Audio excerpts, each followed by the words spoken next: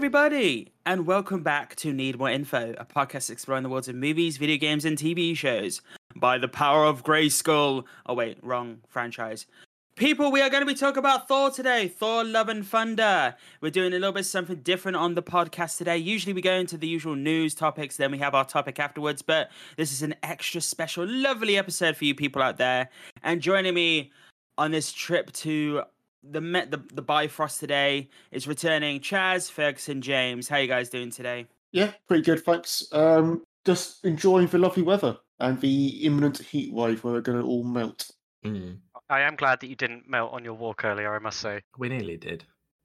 I mean, there's rumors that it's going to be 43 degrees on Friday, Saturday, and yeah, no, Yeah, hell no. I've been hiding inside playing Civ and being slightly hungover because it's too hot to be outside with a hangover. I mean, I went out today and I did almost 9,000 steps today alone. So yeah, I went into town and the heat was like, oh god damn no. You are doing better than me. Well, to be fair, you guys were walking like in the fields on a long walk. About 7.5 miles. Yeah. How do you feel afterwards? Good. Want to do more? Had a nap. Yeah, it was good. Very hot, very sweaty.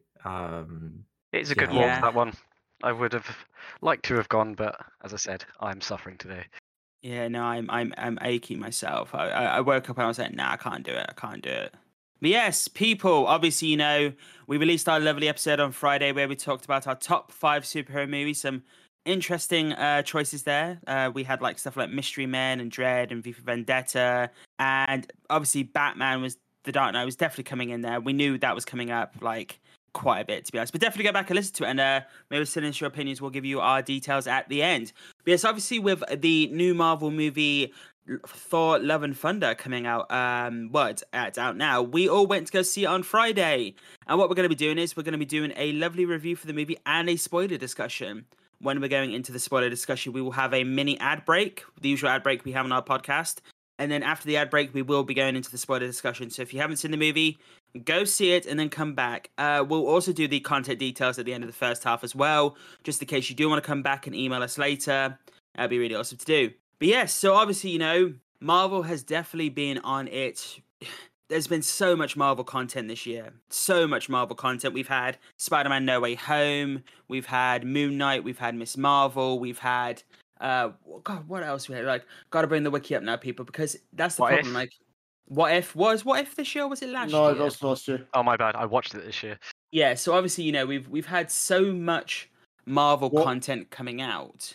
What if we're prepared enough to know exactly what Marvel movies were out this year? Yeah. Oh my God, that would be an interesting conversation. I know they did delay a lot of movies, to be honest. So.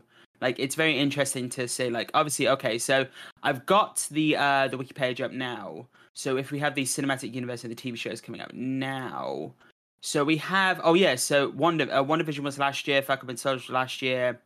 So it was Moon Knight. Oh yeah, so it's Moon Knight, Miss Marvel so far for this year, in regards to the movies, in regards to the shows, sorry, and for the movies, Doctor Strange, the Multiverse of Madness, and Spider-Man was Christmas last year. So we actually, to be fair, we've only had 2 movies and 2 shows, but I say only, but they do take up a lot of time. But to be fair, Fergus has only seen 1 of them. Yeah, I didn't go see Multiverse of Madness because I was assured that I wouldn't understand the movie at all unless I'd seen WandaVision, which I have not. So I didn't bother. I think it's not that you wouldn't understand it, but it does provide good context, in my opinion. So it's, it stands enough on its own. But yeah, there's a few bits that might be a little bit like, where did this come from? But in the past, I've seen Marvel movies without seeing some of the previous stuff. And I think that generally they work okay by themselves for the most part. Especially today, which we will get into in a minute. So obviously, with I will say with WandaVision though, I highly recommend it just for the creativity alone is just astounding. And to be fair, WandaVision does directly go into Doctor Strange. So it does literally go straight into it. So they are literally connected and you have to watch them. I'll say literally one more time because I've said it multiple times already. And obviously we're getting Black Panther Wakanda Forever near Christmas. And we're getting She-Hulk and a Halloween movie coming out. It's called Werewolf by Night. being directed by Michael Giacchino. So that's going to be quite interesting. And this is why I honestly think The Midnight Suns is going to come in, because obviously we're getting Blade later on. So yeah, that will be interesting indeed. And obviously, just to make you aware, people, with Comic-Con happening in a couple of weeks' time, we will be doing a Comic-Con centric episode. So we won't be doing any news that week, because obviously the news will be all of the Comic-Con stuff coming up, and no doubt we're going to find out what the actual plans for Marvel going forward. But we'll get into that in the spoiler discussion, because I think I have some opinions on where and what could possibly happen later down the line. So, people, I think it's time to call Heimdall. Oh wait, no, he's dead. And maybe speak to Thor, bring the Bifrost, and get into the review for this movie. So, let's start with you, Chaz. How were your initial impressions on the movie? I had fun with it. I wouldn't say it blew me away or anything. I don't think it's going to stick with me as much as Ragnarok did. The same kind of humor and tone was there as Ragnarok, but perhaps a little less effective. I did really enjoy the villain, though, and some of the visual effects that came along with that character. So yeah, generally it was okay, relatively funny, but a little bit of a step down for Ragnarok, in my opinion. Yeah, no, I definitely agree there. We'll get into Gore, the God Butcher, played by Christian Bale, in a little bit. But Fergus, how about yourself? I found this a really good film. Like, even just the trailer was just really entertaining. The film itself, more of the same from the trailer, just unbelievably entertaining. It's very different from previous Marvel films. Like, it goes into very new territory. It's new style. Yeah, I really, really enjoyed it. More classic Thor, but now in a much wider context, and Thor's quite relatable in a lot of ways, I think. Yeah, I really good. I very much enjoyed it. And James, how about yourself? Yeah, so I thought Thor was it's basically a comedy, a straight comedy the whole way through. And it's a very, very entertaining comedy. But the main villain is really good, really interesting, underutilized, and I think deserved a non-comedy movie. He deserved a movie with time to really breathe as a character, which this film didn't do. But otherwise, it's very entertaining. I think, yeah, going on that point in regards to, Christian Bale as the God Butcher, he has been, pretty much praised across the board by all reviewers. I will say, with this movie being under 2 hours, I think it has the same problems that Doctor Strange has, is that Endgame is 3 hours long. People sat through Endgame, the latest Stranger Things episode was 2.5 hours. I think this movie, like with Doctor Strange, it needed an extra 20-30 minutes on it.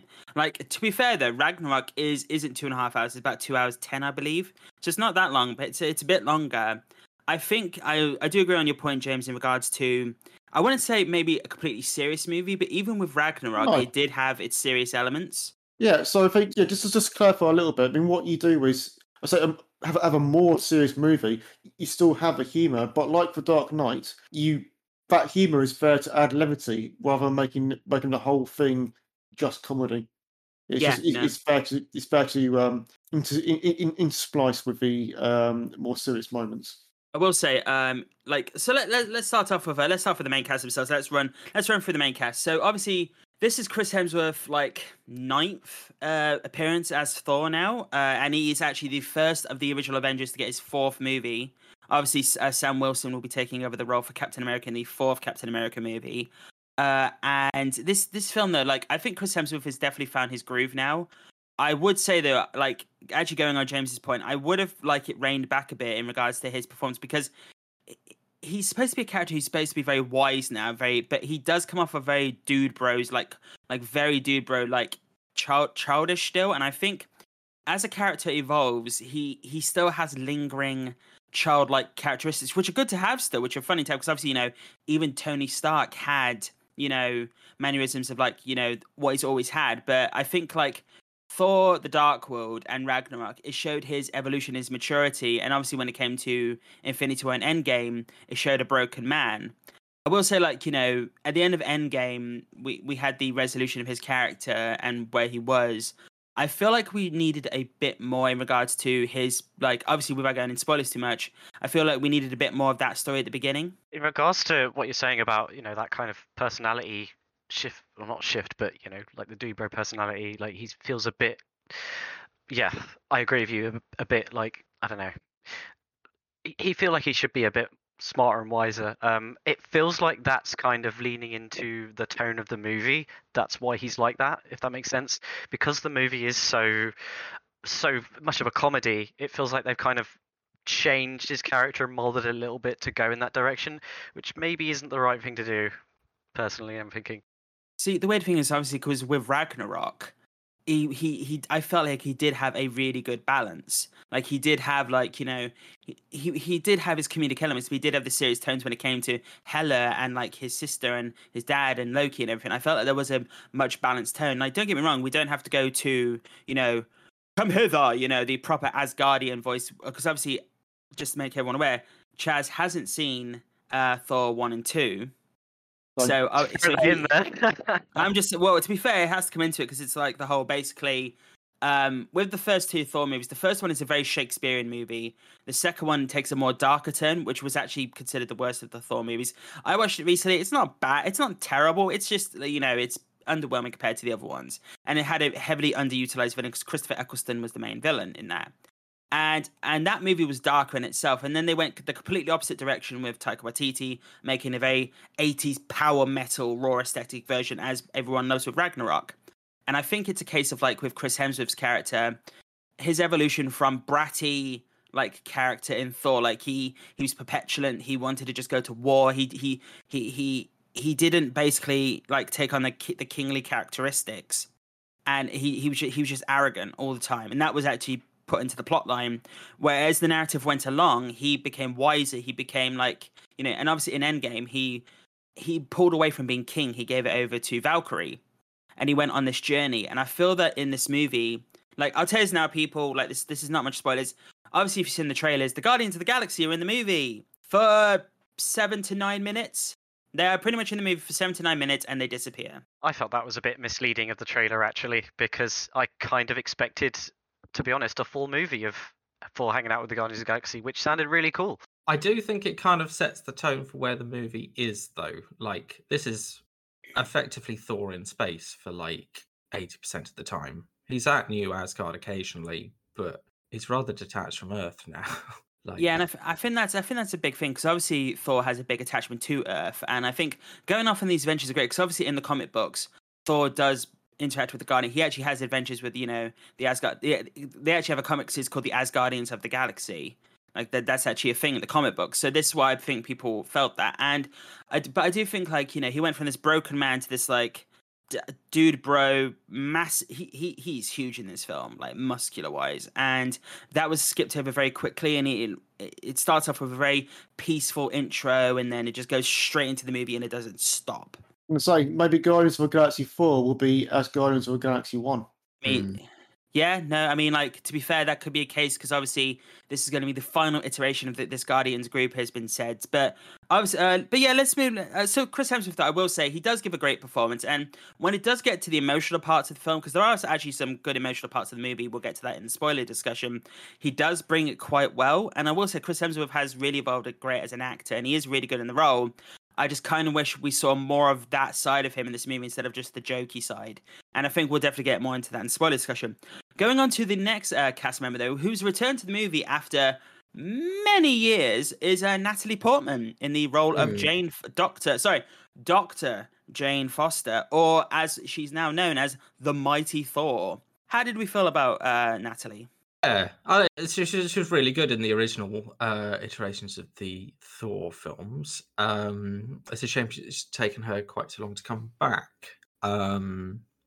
Added quite a lot of the drama to the film, certainly. Which makes a good Mighty Thor.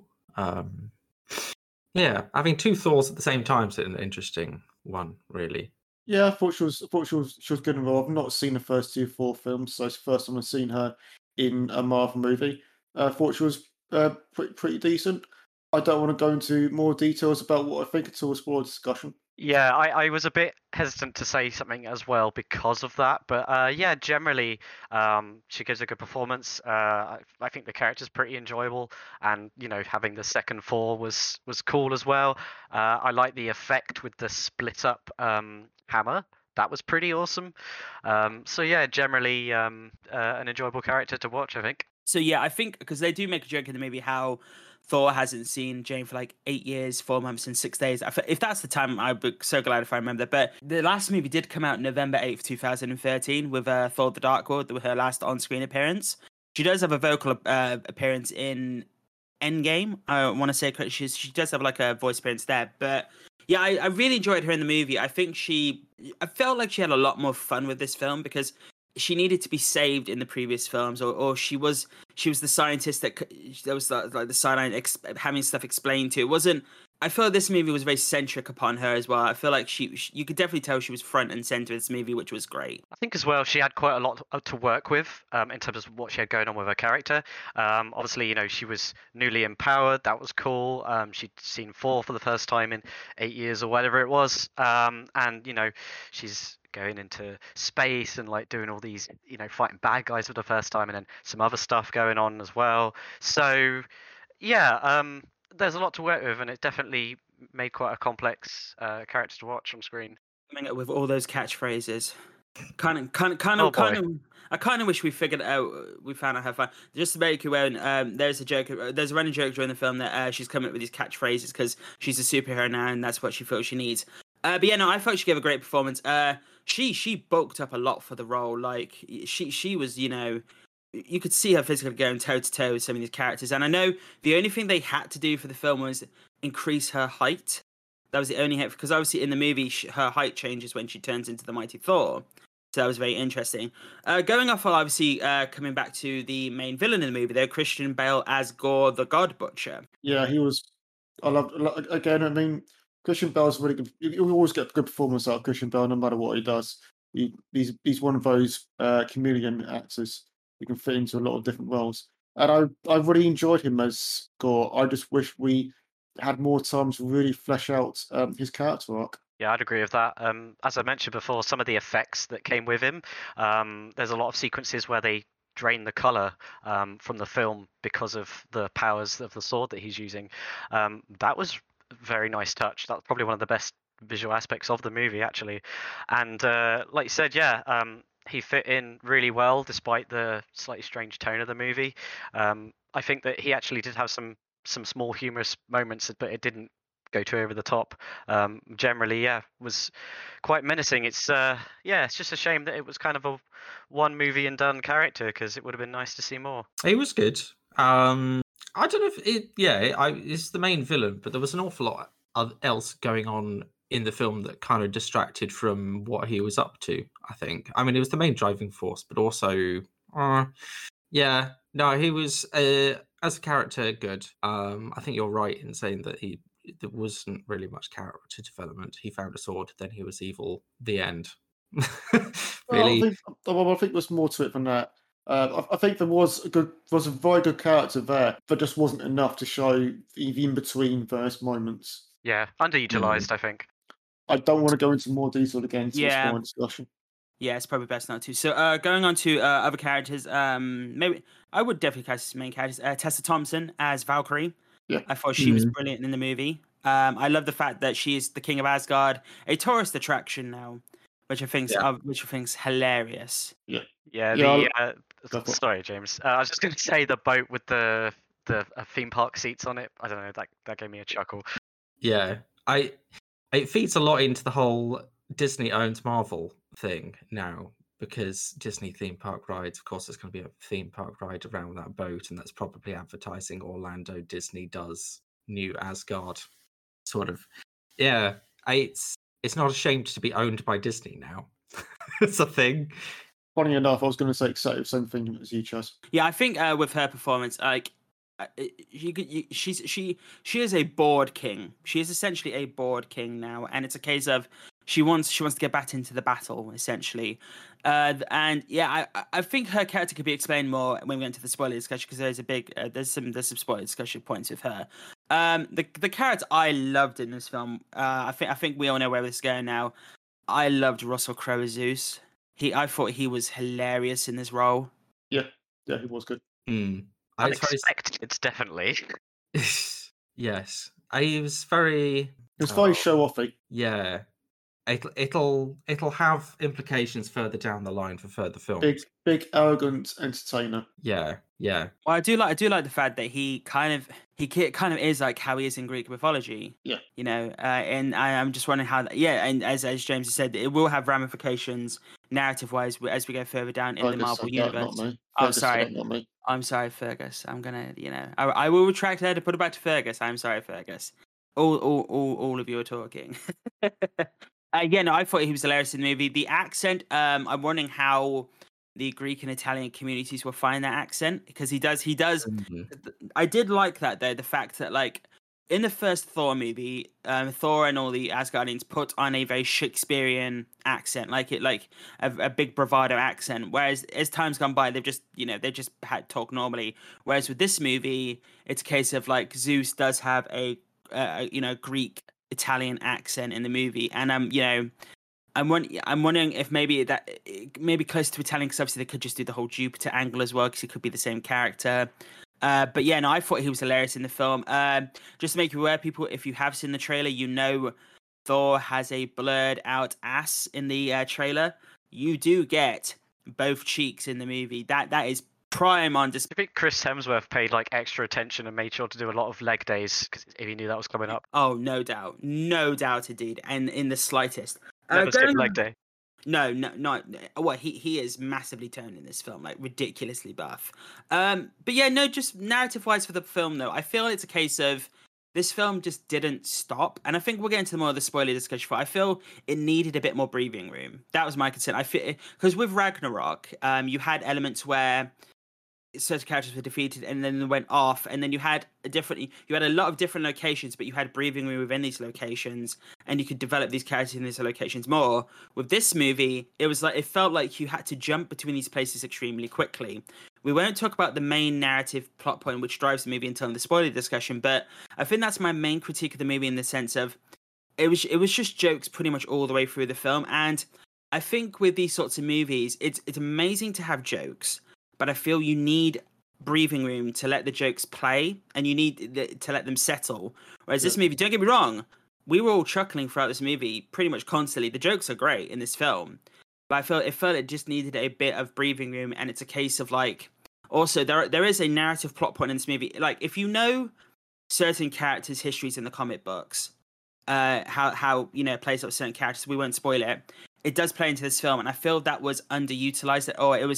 It felt like a plot point they had to put in because of this character, but it just felt shoved to the side at points, or it was just, oh, this is still here, and then at the end they only just bring it back. And I feel that was probably the time where we could have spent a bit more time, like with these characters, and like in these down periods, like just talking and like understanding life essentially, and how it's a case of, because obviously Jane and Thor have been broken up for years.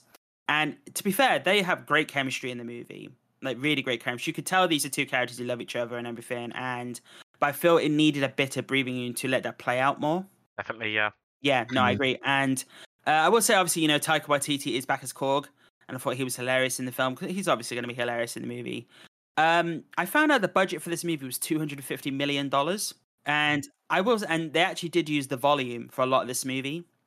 The volume technology. I think that's so. I will say there were some shots in this film where visually it was stunning, but you could definitely tell there was some CG. The CG looked a bit off at points, at certain points. Which I was, don't get me wrong, loved the film, and I guess that's just the style it's going for. But I did feel, I did notice that. But I guess if you watch on TV or something, you probably won't. Or I know with Marvel movies, they do improve the visual effects before they go to like a film release on Blu-ray and everything. So, because I know Black Panther had the same critique with certain visual effects, but were improved as it went along. So maybe that's just something they do. And obviously, this was filmed during COVID. So I think like another podcast I listened to were talking about how a lot of this Marvel stuff in Phase 4 was filmed during COVID and released during COVID. And a lot of people have the issues with the disconnection of where this phase is going. could it be the fact that COVID has caused a lot of problems with Phase 4? Because obviously with the previous phases, even from Iron Man 1, we knew where the narrative was going. But at the moment, we don't really know where everything is going. Mm. To be fair, I actually feel like this is the first movie where I've felt that a little bit. I feel like WandaVision flows pretty well into Doctor Strange. The Spider-Man movies flow pretty well into each other. I suppose they were started before COVID, but yeah, this is the first one where it's felt a little off. And from what I've been reading online, that's the general consensus as well. Though, as you said, some people do feel like Phase 4 is a bit directionless. Yeah, because obviously with Moon Knight, they have said you don't need to see any of Marvel to watch Moon Knight, which I think was actually a good decision, to be honest. Like, you don't have to have seen anything from Marvel. You could just go into that and just completely disconnected. And I thought that really worked well for it. I think like Eternals had a big issue as well, where you had so many characters over so long. That should have been a Disney Plus show, because I feel that they needed a lot more breathing room for those characters. And I'm currently watching Miss Marvel, and that finishes next week. And I think Disney Plus has this thing of they're either finished too late or too quickly, and they need to find that right middle ground for shows. Like WandaVision, I felt was 9 episodes. Did it need to be 9 episodes? I felt it was probably just about right. Maybe 8 would have worked. But with like stuff like Moon Knight, it was 6 episodes. Miss Marvel's 6 episodes. So I'm just wondering how that played. Maybe as things though.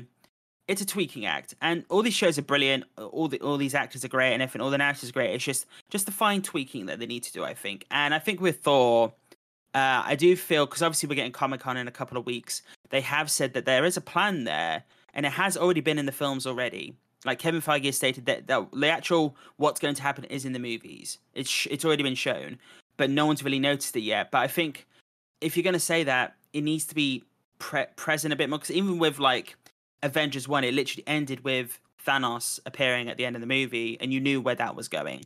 At the end of Iron Man, the Avengers Initiative, and obviously Captain America was called the First Avenger. You knew where that first phase was going, and then obviously Ultron was underutilized quite a bit, to be honest, because he's a major villain. But I think Fantastic Four and the movies we cut. So Guardians of the Galaxy Volume 3 are going to be our movies which tie it all together, I think, because obviously they're the end of this phase. And I think that's probably the best way to go, because I don't think we're getting an Avengers film in this phase. It's more standalone movies and the Disney Plus shows. And obviously we're getting She-Hulk, and we're also getting a lot of different TV shows. And obviously we're getting Deadpool, which I don't know how the fuck's that's going to play into all this. But yeah, I think with Phase 4... I'm hoping maybe with the next bunch of films and TV shows coming out, this is where all the connection starts coming in. I don't think so. Now that Marvel is owned by Disney, I think this is pretty significant. We'll get it further into the spoiler discussions, because it means revealing stuff that is spoilery.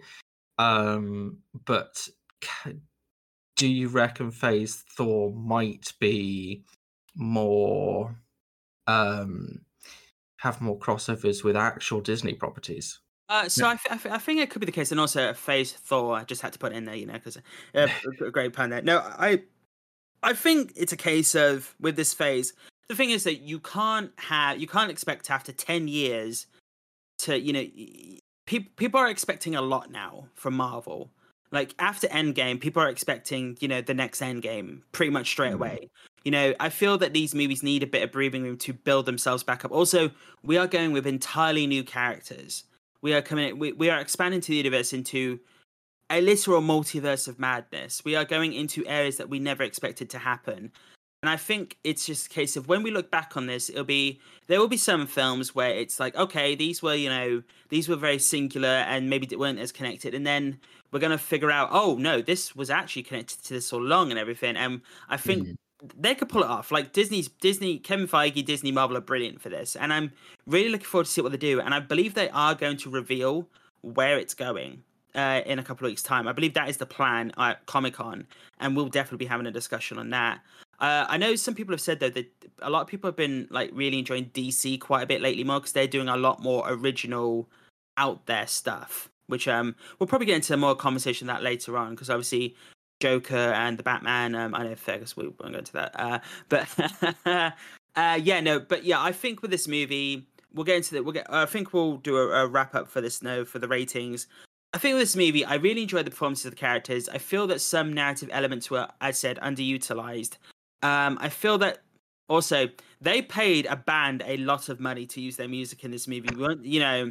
There's like 4 tracks in this film. I keep saying Thor, not I keep saying that in this movie quite heavily. And I guess Taika Waititi likes Guns N' Roses because another narrative plot point has Guns N' Roses references. I'm gonna give this movie. So I really wanted to give this movie an 8 out of 10, but I think I'm gonna have to give it a 7.5. I think I'm gonna have to give it. I feel it's not a 7 because I did give Uncharted a 7. And I did enjoy this quite a bit more than Uncharted, but I think it's a case of I'm having to balance the narrative plot points that I was kind of disappointed with, and I feel that the performances were brilliant. As James has said, though, the underutilization of certain characters did drop it down a bit for me, especially for actors of that level. And I feel, hopefully, later down the line, we'll see how it goes, and hopefully we'll see this plan that Marvel are doing, which we'll get into the spoiler discussion. But yeah, I'm going to give it a 7.5. Yeah, we've got to go into scores, but I'm going to give it. If we're going to go into scores, I'm going to give it an 8 out of 10. I found it thoroughly entertaining, but it was a little bit vapid. It was a bit empty. If it was going to be food, it would be some delicious dessert, which was just full of empty calories. That's a very good analogy. I would say for me, I would give it a 7. It felt like another Thor Ragnarok, but just doing everything slightly less well. And I think that... Or Diet Rock. Yeah, basically. It felt for me that it leaned a little too heavily into the, lol, funny, random kind of stuff. And the tone, because of that, was a bit off in places. And as I said before, some characters were underutilized. But, generally a good chuckle. Some parts of it worked really well. 7 for me. Okay. So I'm going in at 9 out of 10. Wow. Shockingly. Okay. It's really good. So it's quite different to the previous Thor films. I think this is potentially the new direction for Marvel, now owned by Disney. I don't think that's insignificant in this film. It is extremely fun. The adventures that they get up to, again, are interesting, very different to the previous decade of Marvel films. Accessible, quite very relatable, I think, in places. The drama's okay. Probably where it loses its not 10. It does very well with the characters it has. You've also got to bear in mind that the Marvel universe is extremely complicated right now with everything that's going on and all of the different characters that are going here, there, and everywhere. And I think it deals with it pretty well, considering. And, I watch this space with this film because I think this might be the new era Iron Man, potentially. I wanted to say, we all have quite a lot of varied opinions on this one, and I think that generally reflects what we're seeing online as well. Some people are saying that it's okay. Some people say they really, really enjoyed it. Some people are really bashing this film. I really don't think you need to be that harsh about it. It's not that bad, but it's definitely a bit less straightforward than some of the previous Marvel movies in terms of reception. Yeah, no, definitely agree. And I'm just trying to work out the average now because the average would be 7.75 out of 10. I think it's gonna have to be an 8. I think we're gonna have to balance out at an 8 because obviously Fergus gave it a 9, James gave it an 8. You did give it an 8, right, James? And Chaz, you gave it a 7. 7. So so I gave 7.5. So I think we're gonna have to round out. So from the NMI crew, this is an 8 out of 10 movie. This is for wide opinions as well. We're definitely dropping that Thor in there quite a bit. Yes, everyone, right, people, that is our review section. That is our review for the movie. Make sure to stick around for our spoiler discussion for the film. We'll probably be doing that for about 15-20 minutes. if you want to, if you have not seen the movie yet, make sure to go away, watch the movie, then come back and listen to the discussion. And if you've got any questions, queries, or compliments, or any plot points, or how you were disappointed or you loved the movie, or anything that you felt we missed out, email those into us at nmipodcast@outlook.com. That's nmipodcast@outlook.com. Yeah, as I said, this, as Chaz has said, this movie is very divisive in the critics community and the audience community. I think people expected Ragnarok too, and I think that was the problem going into this film. Like, you shouldn't expect the same thing again. It's like, as I've said before, everyone's expecting the next Endgame after Endgame. Everyone was expecting the next Ragnarok after Ragnarok, and I feel that was you can't. Sometimes lightning doesn't hit twice, and the thing is, though, lightning doesn't have to hit twice. You just have to enjoy it. And as Fergus has said, it was a 9 out of 10 for him, so he really enjoyed it. So yes, people, if you want to drop in your ratings, reviews, compliments, queries, any questions, any theories, nmipodcast@outlook.com. That's nmipodcast@outlook.com. Put in the subject line Thor, Love and Thunder opinions, of just Thor, Love and Thunder. We will read them out on the next podcast episode. If you're leaving us now, make sure to join us on Friday. We'll be recording on Tuesday when this podcast goes out. We'll be doing a episode on. I guess we gave a hint in the Fergus is just giggling right now so much. We are doing an episode on VTubers, and Yes. I'll tell you this now. Me and James are going to be taking a back seat for this episode, and we are letting Fergus take the reins of this episode because we don't know what the fuck is going to happen. Yeah, I want you to ask me questions because I want to know what you want to know about this. Like, I will do my best to be a beginner's guide introduction to the world of VTubing. And yeah, I honestly thought if you said VTube, I thought maybe it was like a swimming pool thing with tubing and everything. I don't know. That was probably a thing to go with, but. Yeah, then I Googled it and I was like, oh my God, what is this? So yeah, that is a very interesting thing. But yes, people, make sure to join us on Friday if you're going away now for that episode. It's going to be very interesting. And we will be doing also some interesting topics from Chaz in the future weeks ahead. And also we'll be doing the Comic-Con special in about 2-3 weeks' time. So make sure to join that. And again, people, make sure to join us after the ad break for our spoiler discussion for Thor, Love and Thunder. An illegal spy agency discovers the theft of a prototype weapon. Derek, codename Confused Llama, and his handler, Frank, codename Majestic Vole, investigate the theft. A naive man with fanciful notions, Derek sets out on his inept journey to reclaim the weapon from villainous hands, unaware of the hidden tale following him. Enter the world of Confused Llama, A Spy's Tale, a short comedic spy thriller available on Amazon in paperback or Kindle. Hello everyone and welcome back to the Thor Love and Thunder review. Oh wait, no, we are doing the spoiler discussion now, people. So pre-warning, everything going onwards now. We will be talking about the new Thor Love and Thunder movie. This movie, as said, will be heavy spoilers. So if you haven't seen the movie, just please leave now. I'm going to give you 5, 4, 3, 2, 1. And now we are into the spoiler discussion. So again, we kind of slipped into the review, but this is a one and done for Chris Hemsworth it's not Chris Hemsworth, Christian Bale as Gore the God Butcher in this movie. Obviously, I'm a bit disappointed with that because I feel I prefer comic book characters, villains who don't die at the end of their movies.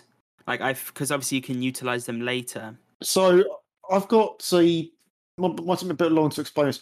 I don't mind that he was a one and done character. I mind how he was utilised in this. So how I would have loved to have seen this would have been films building up to this point. Not necessarily, it shouldn't have been like an end game level event, but it could have been like a Civil War, like a Thor Civil War kind of thing. So I'd have loved films between maybe like Thor and Guardians of the Galaxy, building up the God element and maybe having more gods as key characters. And then you bring in Gore from God Butcher. So you've got these established characters who then he is now taken out. And that's how I would have done it. I think you're taking an interesting perspective on this. So Gore the God Butcher, in the wider perspective of the Marvel Universe, is really only there to introduce the daughter character, I think. Because she will play a significant part in future films going forwards. But And he deserves. But the character is really interesting, Gore. the So character he is deserves, really he interesting. deserves much better treatment than just being there to introduce a new character. He also introduces the concept of the gods, which is also going to be very significant going forwards in other films. So I will say though, the one thing I'm a bit frustrated with, because with Gore the God Butcher, he has a massive connection to Venom, a massive connection to Venom. So the Necro sword is a sword from Null, the king of the symbiotes. Like My yeah, God. yeah. That's Yeah, okay. that's a big. That's why the sword is so powerful, because there was this whole comic book event with Null coming to Earth and then like taking over a ton of heroes, like King of the Symbiotes. You know, that pretty much says it all. When he has a massive thing, and the Necrosword is massively played into that. And I will say, I believe that was Dionysus, the god he killed, and also that's the only god we see him kill in the movie on screen. Yeah. And I feel that was a big thing. Like we see the aftermath, and I feel James made a good point of like, maybe it's a case of we see the gods in the movies, but then there are hints that they're disappearing as the movies go on. And I think, yeah, that should have happened. Yeah, I'd agree with that as well. Like we were all complaining that this character doesn't have enough screen time. Not necessarily have to have other movies building this up, but it would have been nicer to see the gods as well, and that could have been a good way to do it. You know, have him actually show him finding these Yeah. gods, killing them. You know, that's more character time, and also that could have been pretty cool to see as well. Like the fight with that giant god creature, the one they say is like the nicest god ever or something. Yeah, it's a shame. Yeah. So my argument for having more films with establishing the gods beforehand would be we're more attached to establishing characters as he is taking them out. That's the reason why.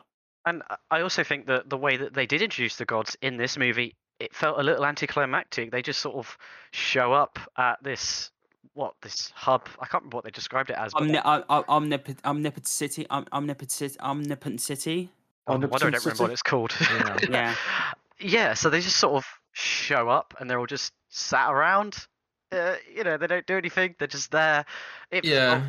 very anticlimactic. That. It could have done with more exploration. Like, say, if there had been an extra 20 minutes, you could have had like scenes where Thor, they have to hide from someone and they have to end up in a room where they see gods doing god stuff. But I will say the creatures that Gore controls were quite interesting, to be honest. Like the shadow creatures, I did love Valkyrie's take on. So he controls shadow creatures and he goes into the shadow realm. I was expecting it to go.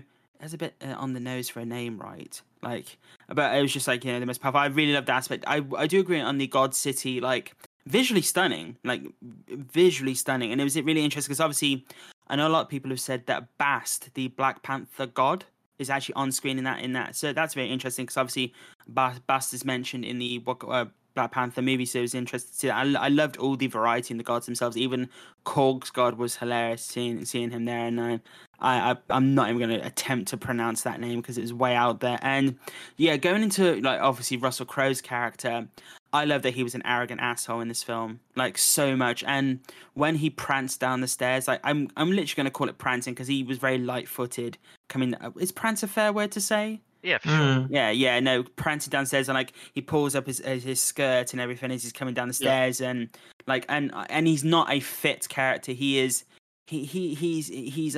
as Thor puts it, he's weak.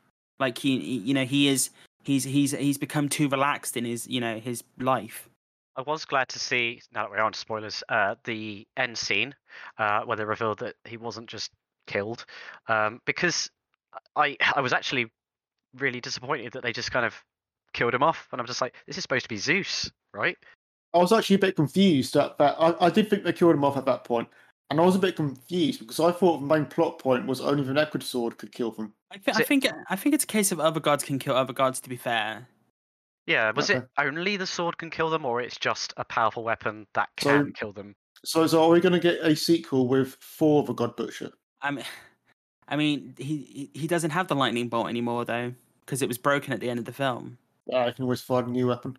I mean, he has his hammer back, which we'll get into in a second. But going on the we'll get into the other main character, but Chaz actually hit on the point of the end credit scene of introducing the most powerful Olympian. Turns out Hercules is here, people. Bless my soul. Yes, this is very interesting. I hear rumors that Disney is also working on a live-action Hercules adaptation at the same time. Is this going to be the same guy? Are the two worlds going to meet? Does this mean that Disney musical is going to meet Thor versus Hercules? That would be interesting, having two versions of Hercules.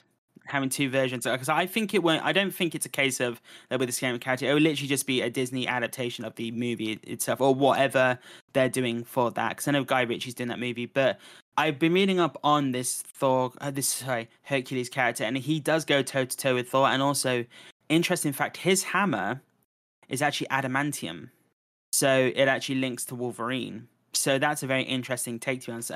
But it doesn't come back to basically. It doesn't have that magical property in itself. But having him literally appear at the end to go after Thor, and obviously I think I'm hoping that's going to be a big plot point going forwards, which will be really interesting to see. Bringing it back though, and obviously, and it's Hercules is played by Brett Goldstein, who is currently in Ted Lasso, the American or British football comedy TV show, and I was very interested to see him in the role. And he was very buff. Like when I saw him, and I didn't realize he was that buff, to be honest. When I saw him in Ted Lasso, maybe he bulked up quite a bit during the filming phase. Going off of a case of like back to the movie itself, though, I'm a bit underwhelmed about Natalie Portman's narrative in the film. I feel that she was brilliant, like how she portrayed Thor and how she was loving being Thor, but also loving helping. She did have a slight, how can I put this? She felt invincible. She did feel like she was invincible in the movie, and I think that's a narrative driving point for the movie.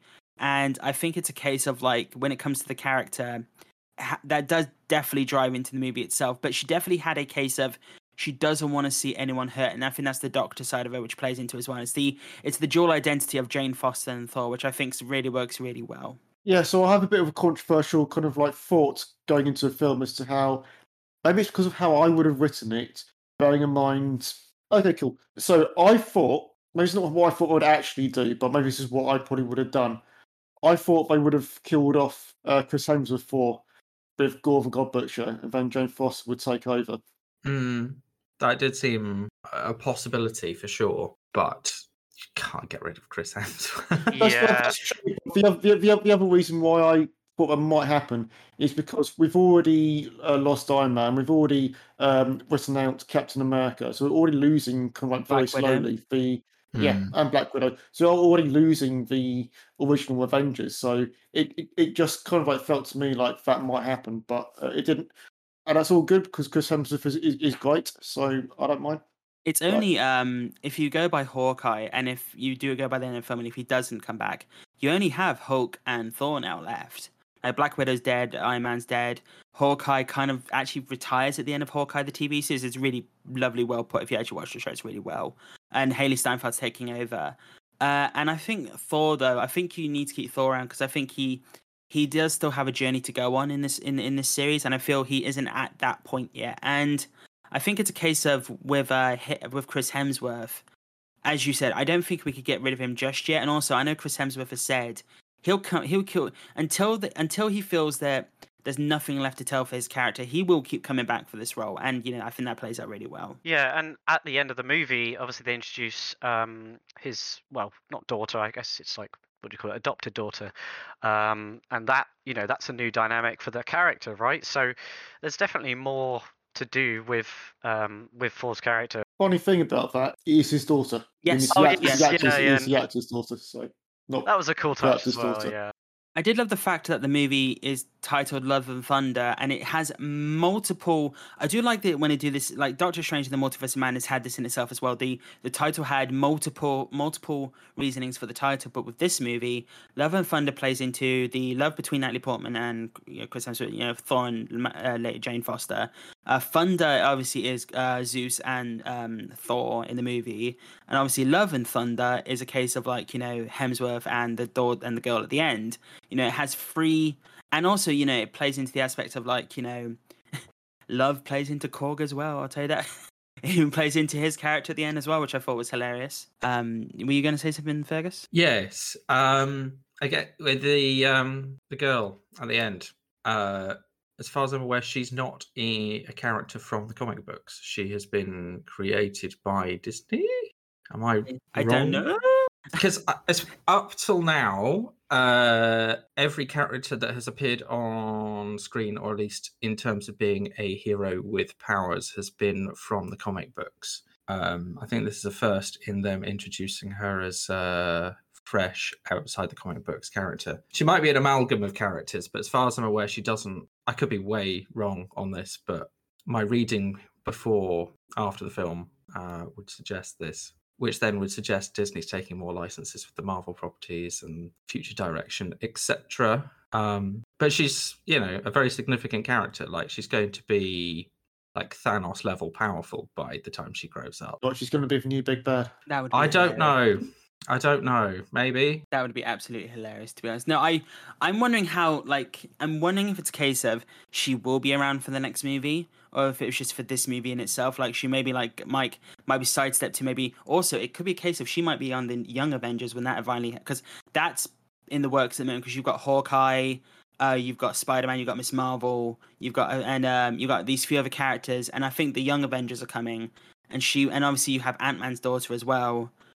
Which she plays into the new Ant-Man movie, I believe, because they hired a new actress for that role.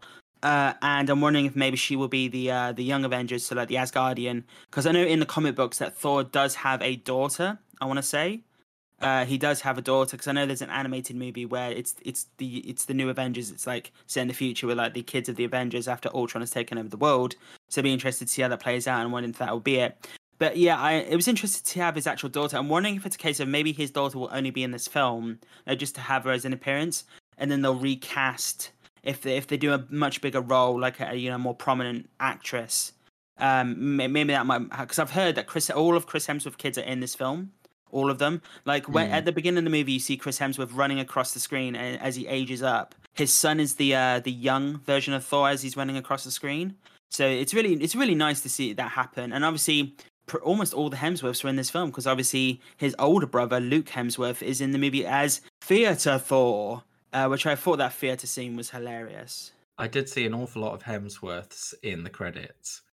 The only one isn't Liam. And it'd be interesting, but no, I think I want to go back to the narrative point of Jane though. I mentioned this in the review. Obviously, if you in the comic books, this is actually a big plot in the comic books where Jane Foster develops cancer. And she actually is dying, and in the comic books, because I actually did tear up a bit, because and she portrayed it really well, and I loved obviously with Captain America, they had like the really skinny Captain America, like, you know, before he takes the super soldier serum, and in this movie they do the exact same thing, but sort of like differently, because obviously the cancer medical condition, you know, she got progressively weaker as she took on Mjolnir, which I thought was an interesting take, to be honest. I noticed that after rethinking it, because at the start of the movie she doesn't look that ill, but at the end of the movie she looks really, really gone. And in the comic books, it is a case of she doesn't want to use Asgardian magic. She wants to use standard science, but as it goes along, in this movie she does. She's called to Asgard, and then Mjolnir picks her, which I thought was interesting. The fact that Mjolnir picked her because of the love and the connection with Thor, and you know that's the reason why that was happened. You know. Just wondering, in the comics, I don't know if you know this, has she got more like screen time, for lack of a better word? Is she more utilized than this movie? Yeah, no, she is. I mean, I believe I can't remember if she does die in the comic books like she does here, which I thought was a beautiful ending for her. I'm sad that, but in the comic book, she actually does have a romance with Falcon Captain America, like Sam Wilson. I meant to just want to clarify, as Mighty Thor specifically, rather than just Jane Foster. Oh yeah, no. Like when she is Thor in the comic book, she with Sam Wilson, Captain America, they do have a relationship, and I don't know how long that plays out, because I know eventually they break up that self, but I believe she does have a longer narrative in the comic books compared to the movie itself. But I do think like they introduce in the film, they literally pretty much come to her in the movie, and she's I did like that they had Kat Dennings and Stellan Skarsgård very briefly in the film to just keep them all in all three films, which I think was really good. Because obviously Kat Dennings, I think she's going to be a big character going forward as well. Because she's in WandaVision, so like obviously I think it's really cool to have her there. But that's not really a spoiler, Fergus, because she was announced for the cast. But yeah, obviously Jane's trying to figure out how to get rid of this cancer, and I do like the fact that they didn't just find a magic workaround for that in the film. That's one thing they did, like how, in the real world, we don't have that at the moment. And I think it would have been a cop-out if they just found like this cure in the movie. And I feel it should have happened, but I feel that there should have been a bit more time between Jane Foster and Thor to actually like have the romance back together. Also, Thor realizing that Mjolnir is killing Jane, which I thought was a great, that is in the comic books as well. Like obviously when she takes up Mjolnir, it removes the chemotherapy from her body, and it degrades her body more because it's using the life force. That's why, as the film goes on, she looks more. Her body is dying quicker, and I love. I did see the emotional acting with Hemsworth, seeing he doesn't want her to die. He does want that to happen, and you could see that with him, and I thought that was really brilliant. And also, he does try to bring very comedic moments just to sort of, because he doesn't want to bring, because obviously he's lost so much. You gotta remember, he's lost Asgard, his brother, 3 times, which was hilariously mentioned in the film. He's lost everything, and then the love of his life, coming back for one film, and then that's why I kind of wish it was stretched out a bit more. Yeah, he has actually a really tragic character when you think about it. It's surprising that he acts the way he does almost. But what I was trying to hint at was just that I actually thought she was really cool as Mighty Thor, and it is a shame that we don't get to see that more.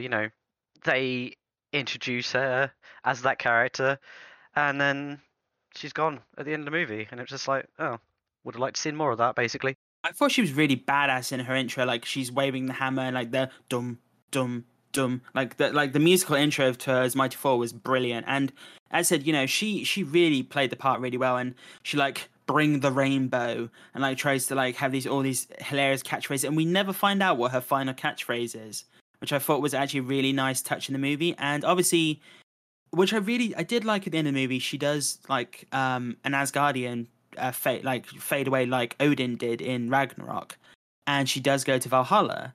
Now I kind of wish, I love the fact that we saw because obviously we have Heimdall's son in this movie, Astrid/Axel after Guns N' Roses. I do like the fact that he had a role in this film, or they had a role in this film, and then at the end of the movie we do get to see Heimdall again. And obviously, it does link back to the film, thank you for looking after my child and everything. And obviously, a lot of people feel that Heimdall was underutilized in the previous films as well. And obviously, it's Idris bloody Elba. Everyone loves Elba. The next James Bond, everybody, come on, let's get that done. But it was really nice to see him in the movie. I'm wondering they've done that because Valhalla is a realm. I class it as a realm, and I think they've done this on purpose because they could bring them back. I could see that happening. Now I'm wondering, could it be a cop out if that does happen because her dying and everything? But I'm wondering I don't think there should be a multiverse aspect to this. If you did try and bring her back, you should never do that. In my opinion, it should be the same Jane Foster, in my opinion. But I like the fact that I think I would like to see her back. And Heimdall back. I would like to see the characters, and if you could keep bringing Loki back, for God's sake, you could do that. But I'm wondering how they'd play it.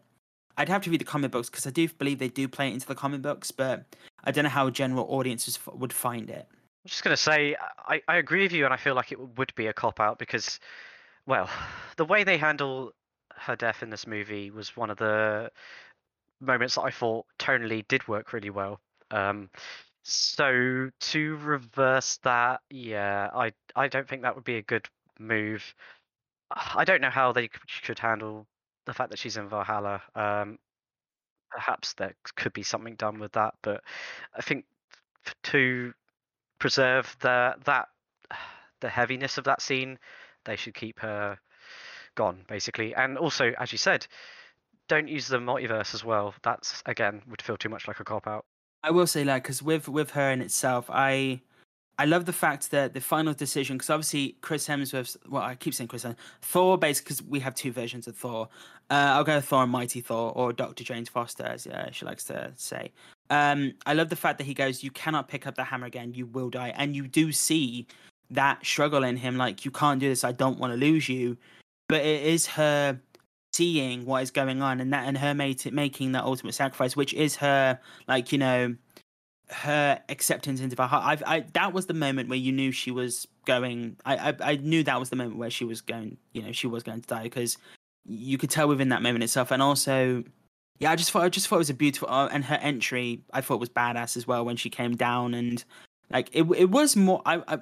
Even though it's Thor's movie, I would say it's equal between both of them, because I feel she has a lot more in this movie to deal with than Thor himself. He's dealing with ramifications of Gore the God Butcher, but she's dealing with Gore and her issues, and trying to figure out what for herself. I feel it was played out really well, and I do love how Valkyrie in this movie was supporting. She was supporting him about the film. She knew all this time what was going on, but she didn't say a word. So I love that little scene in the bathroom or the hotel room where they have a little moment where they just say, just don't say anything and everything, and I got your back, and that little 90s R&B as well, which I thought was hilarious. And but no, I feel that just going into this film, it's a case of I would have liked a bit more time with that, and I think it would have hit harder as well, which maybe it wasn't needed, but I do think you need specifically. I did a little reading about the reception to this, and I don't know how true this is because this is just people on the internet, but I heard that some of this film was cut down, which would explain a lot of the problems we have got with it. I think it's a shame. Yeah, no, I will say, going off of that point, so I think we finished the cancer storyline, which I feel that it is a very heavy topic as well to do for a movie, and to go from Ragnarok to that, I think they did the best they could with what time they had and everything, and I would have liked a bit more time, but yeah, it was still an amazing performance by Natalie Portman within the role, and the struggle she was having within the film, and the conclusion for her, and then bringing Heimdall in at the end, which I thought was a great conclusion to that character as well, seeing that he did go off, because he did sacrifice himself to get Hulk to Earth in Endgame, so he actually made, he had a big part in that series. I will say, we're probably wrapping up soon, but the goats. I'm going to say it's the goats. Oh, yeah. Jesus Christ. You're referring to what? Chris Hemsworth. No, you're referring to Matt Damon and Luke Hemsworth. Luke Hemsworth as the greatest of all time, because they were great. Because both those characters bring them back every Thor film. I mean, I love the fact that after the kids get taken, they're shall we start making a play? That wasn't to know. Let's start doing Act 1. Darkness falls across Asgard. It's oh, that was hilarious. I loved it. It was a longer scene. I'm sure it was a longer scene than we did in Ragnarok as well. So I actually gave them more screen time. Yeah, with that little fake play. I loved it. It was Melissa hilarious. McCarthy is hella. Oh God, I got a chuckle out of that. That was great. Yeah, no, it was brilliant. But I think when it, and also Korg comes from an all-male society, which has been confirmed.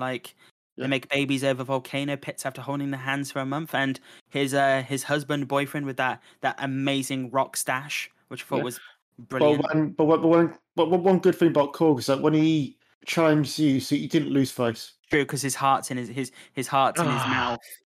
I feel like every episode now we have to get some kind of joke in from James, some kind of pun-based joke, or last time we had the Smurf director thing.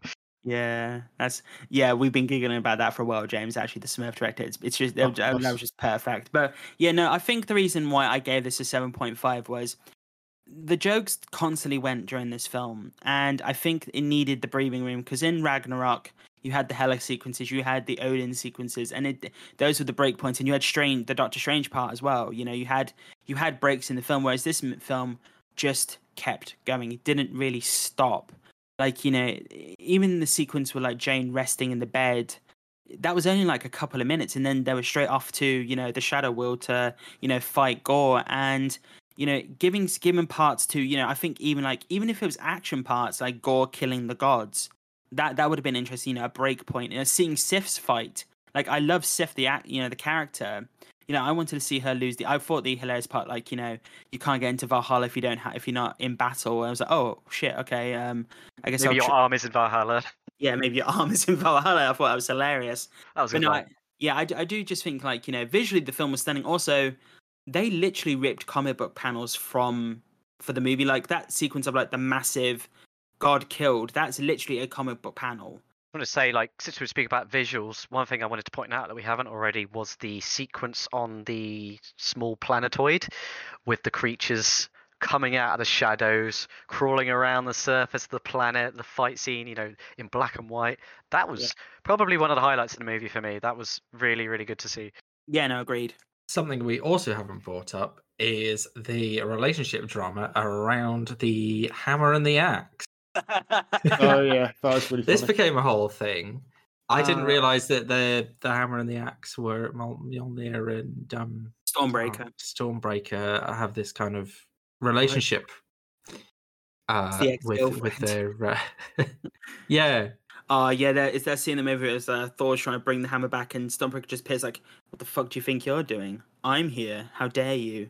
That felt very like Taika Waititi, that kind of humor, just having it kind of edge in from the out of the screen, like, hello, what are you doing? I'm here. Yeah, how they're able to get comedy from what is essentially inanimate objects is amazing.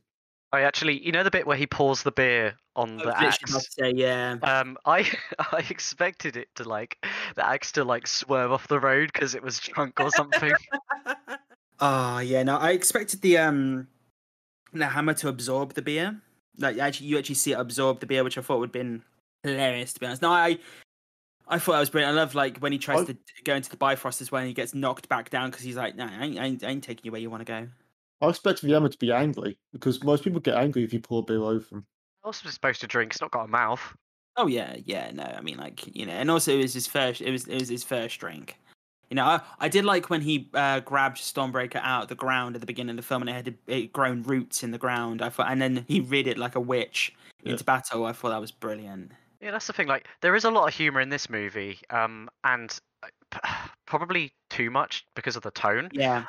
But because there is so much of it, a lot of it, there is a lot of laughs in it, just because they throw jokes at you constantly. Yeah, no, I definitely agree with that. And I think it's a case of, if they do the next one, I'm wondering how they'll play it. I wonder if it'll still be with Taika Waititi, but with the first two movies, it was more like Shakespearean, and then with Dark World, it wasn't as much. It was much more like the generic Marvel movie to a degree. He didn't speak like Shakespearean.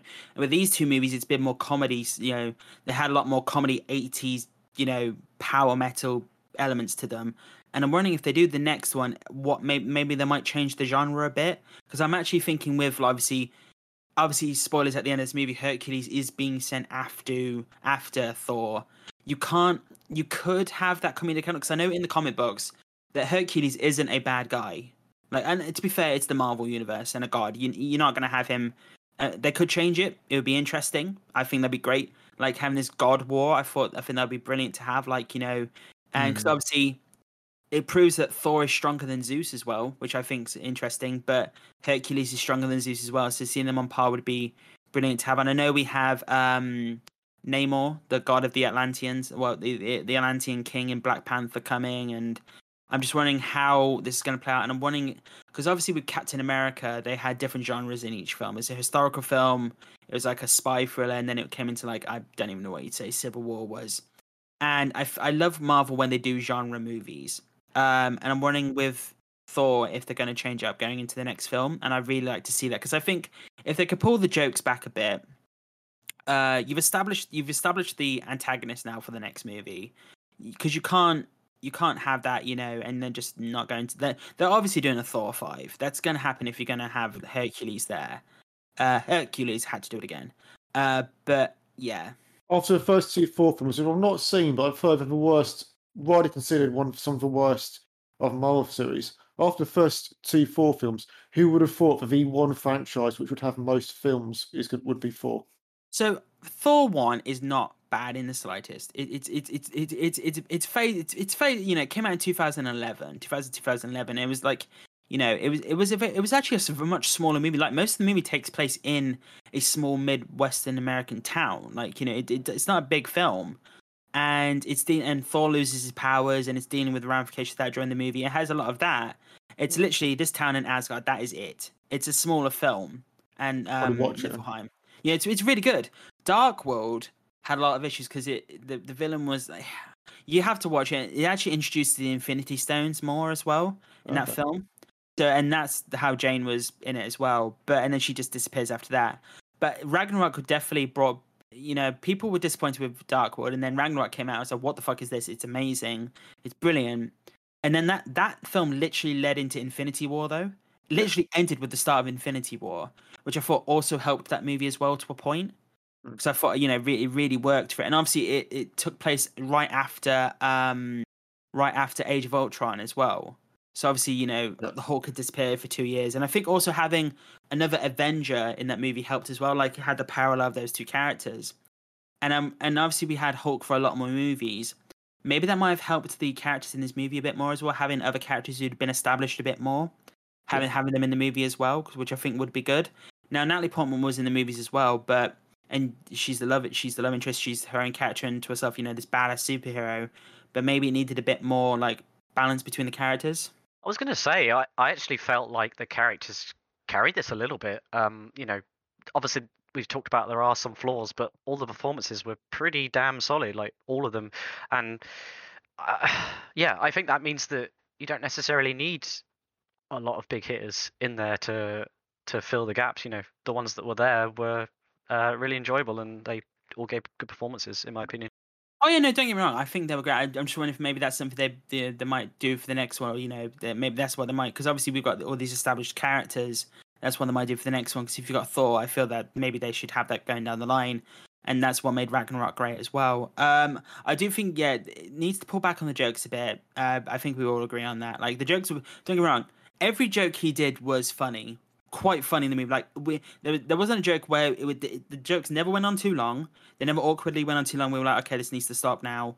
Every joke had a good, Taika Waititi knows how to end a joke and then roll on the movie. That's perfect into itself. But I do feel they needed a bit more breathing room between each of them so we could soak in the narrative more. And it was very fast paced. Like this has the same issue that Doctor Strange has. Doctor Strange didn't stop, pretty much. He just kept going throughout the entire film. And I felt they needed a bit more breathing room. Doctor Strange had a tiny bit more, like, in the movie, but it didn't have a lot more. And I've also heard with Doctor Strange, again, that they cut out a bunch of that one. Again, hearsay, internet talk, but it would make sense. Exactly, and I think those movies literally needed to make another 20, 30 minutes. And, yeah, I'm just wondering how this will play out going down the line. Obviously, we're going to find out in a couple of weeks' time what the actual plan is. No doubt, maybe they're going to announce the next Thor movie. And because I know they did announce the Mighty Thor, Jane Foster's return at the in 2019 Comic-Con when they released the first slate of movies up until now. So we knew where the film was going. The next movies that come out, maybe they're going to announce what's going on there. We're going to see what's going on. Because obviously they start filming Blade in October. So I'm really interested to see where that character goes. Because I definitely think we're getting a Midnight Suns TV show or movie with or Moon Knight and Blade and Ghost Rider possibly happening. There's people have talked about Norman Reedus possibly playing, he really wants to play Ghost Rider in the Marvel Universe and he's pushing for that, and I think that'd be great casting. But yeah, so obviously with our reviews, I think that gives our opinions. Obviously Fergus gave this a 9 out of 10, James gave this an 8 out of 10, I gave it a 7.5 out of 10, and Chaz gave it a 7 out of 10. And obviously we rounded that out to 8 out of 10. But I feel that it was a really good film, and I think maybe down the line it might settle a bit more to an 8 for me. I think it might come up a bit more points if I watch it again and, actually have time to sit back. The one thing I did like about this film is I didn't have to take a toilet break. So I could just go in this film, enjoy the entire film. It's just great to have. And it was a really fun roller coaster ride. I'm wondering where the hell it's going to go next. I'd love to see Natalie Portman back again for this role. I thought it was hilarious as well that Taika Waititi asked her to star in his Star Wars movie, not realizing that she'd already been in 3 Star Wars movies, which I think is hilarious. But no, I'd love to see her back. I'd love to try and reintroduce Idris Elba as well as Heimdall, because I think he was a brilliant character and underutilized as well. He's a brilliant actor. But if it's if they're gone now, I kind of like. You can't bring Christian Bale back, unfortunately, how the story ends, which is a bit sad, to be honest, because he's such an amazing actor. But I'm just any final thoughts, guys, before we wrap up? It's a really good movie, and I think it is very much telegraphing the future direction of the next decade of Marvel, really. I think that it has a lot of the same elements as Ragnarok did. I think it's just a little bit less balanced in how it uses them overall compared to Ragnarok, really, which, makes it a slightly less but still enjoyable kind of like turn your brain off and go along for it type film. Yeah, it was good. I said my piece already. I mean, I've got much else to say. What I said earlier. Yeah, I will say, wrapping up though, don't get me wrong, this film is visually stunning.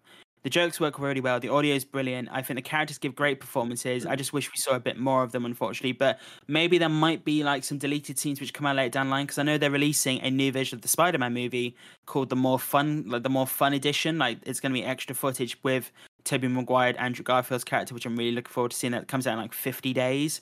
So we'll probably do a review for that as well. Probably going to re-see that in the cinema. And that's going to be like 3 hours long, I bet. Jeez, because that film's already 2.5 hours. But I'd love to, as Chaz said, maybe they might do like, an extended or at least deleted scenes, which we can add later on and maybe fill in the gaps a bit and maybe see that. But yeah, people, 8 out of 10 from NMI. Hope you all stuck around to enjoy that. It was been great talking about this today. So much for the 15-20 minutes that we're going to do the spoiler talk, but hopefully you really enjoyed the conversation and you got a lovely, good length episode for the podcast. So yes, people, I'd like to thank Chaz, Fergus and James for joining me again today. Thanks for having me. Yeah, it's Yeah. been really good. It's good to talk about the film. Yeah, no doubt we will be doing a myself and Chaz will no doubt be doing a boys review discussion in probably next week or a couple of weeks time. So myself and him will be doing that. So yes, people, if you'd like to get in contact with any questions, queries, or compliments, make sure to email us at nmipodcast@outlook.com. Go to our social pages by searching at NMIcast. That's again nmipodcast@outlook.com. At NMIcast if you just want to search for the socials. Linktree, you can find us all there with all the listing platforms, all our social platforms. You can do that there. Just search at NMIcast. Again, next week we will be doing a Fergus will be taking over control of the podcast for a topic of the VTuber and seeing what goes on there. Yep. Tune in next week. Yes, and you can hear me and James, the silence or the unfortunately cannot see our faces with the podcast, but the what the fuck reactions to what is going to happen and all the questions we're probably going to have as we go into that. But again, I've been your host, Nate. I'd like to thank Chaz, Fergus, and James for joining me today. Stay safe, everyone. Keep safe, and we'll see you on Friday for the next episode. Speak to you later, everyone. Bye-bye. Bye. Bye.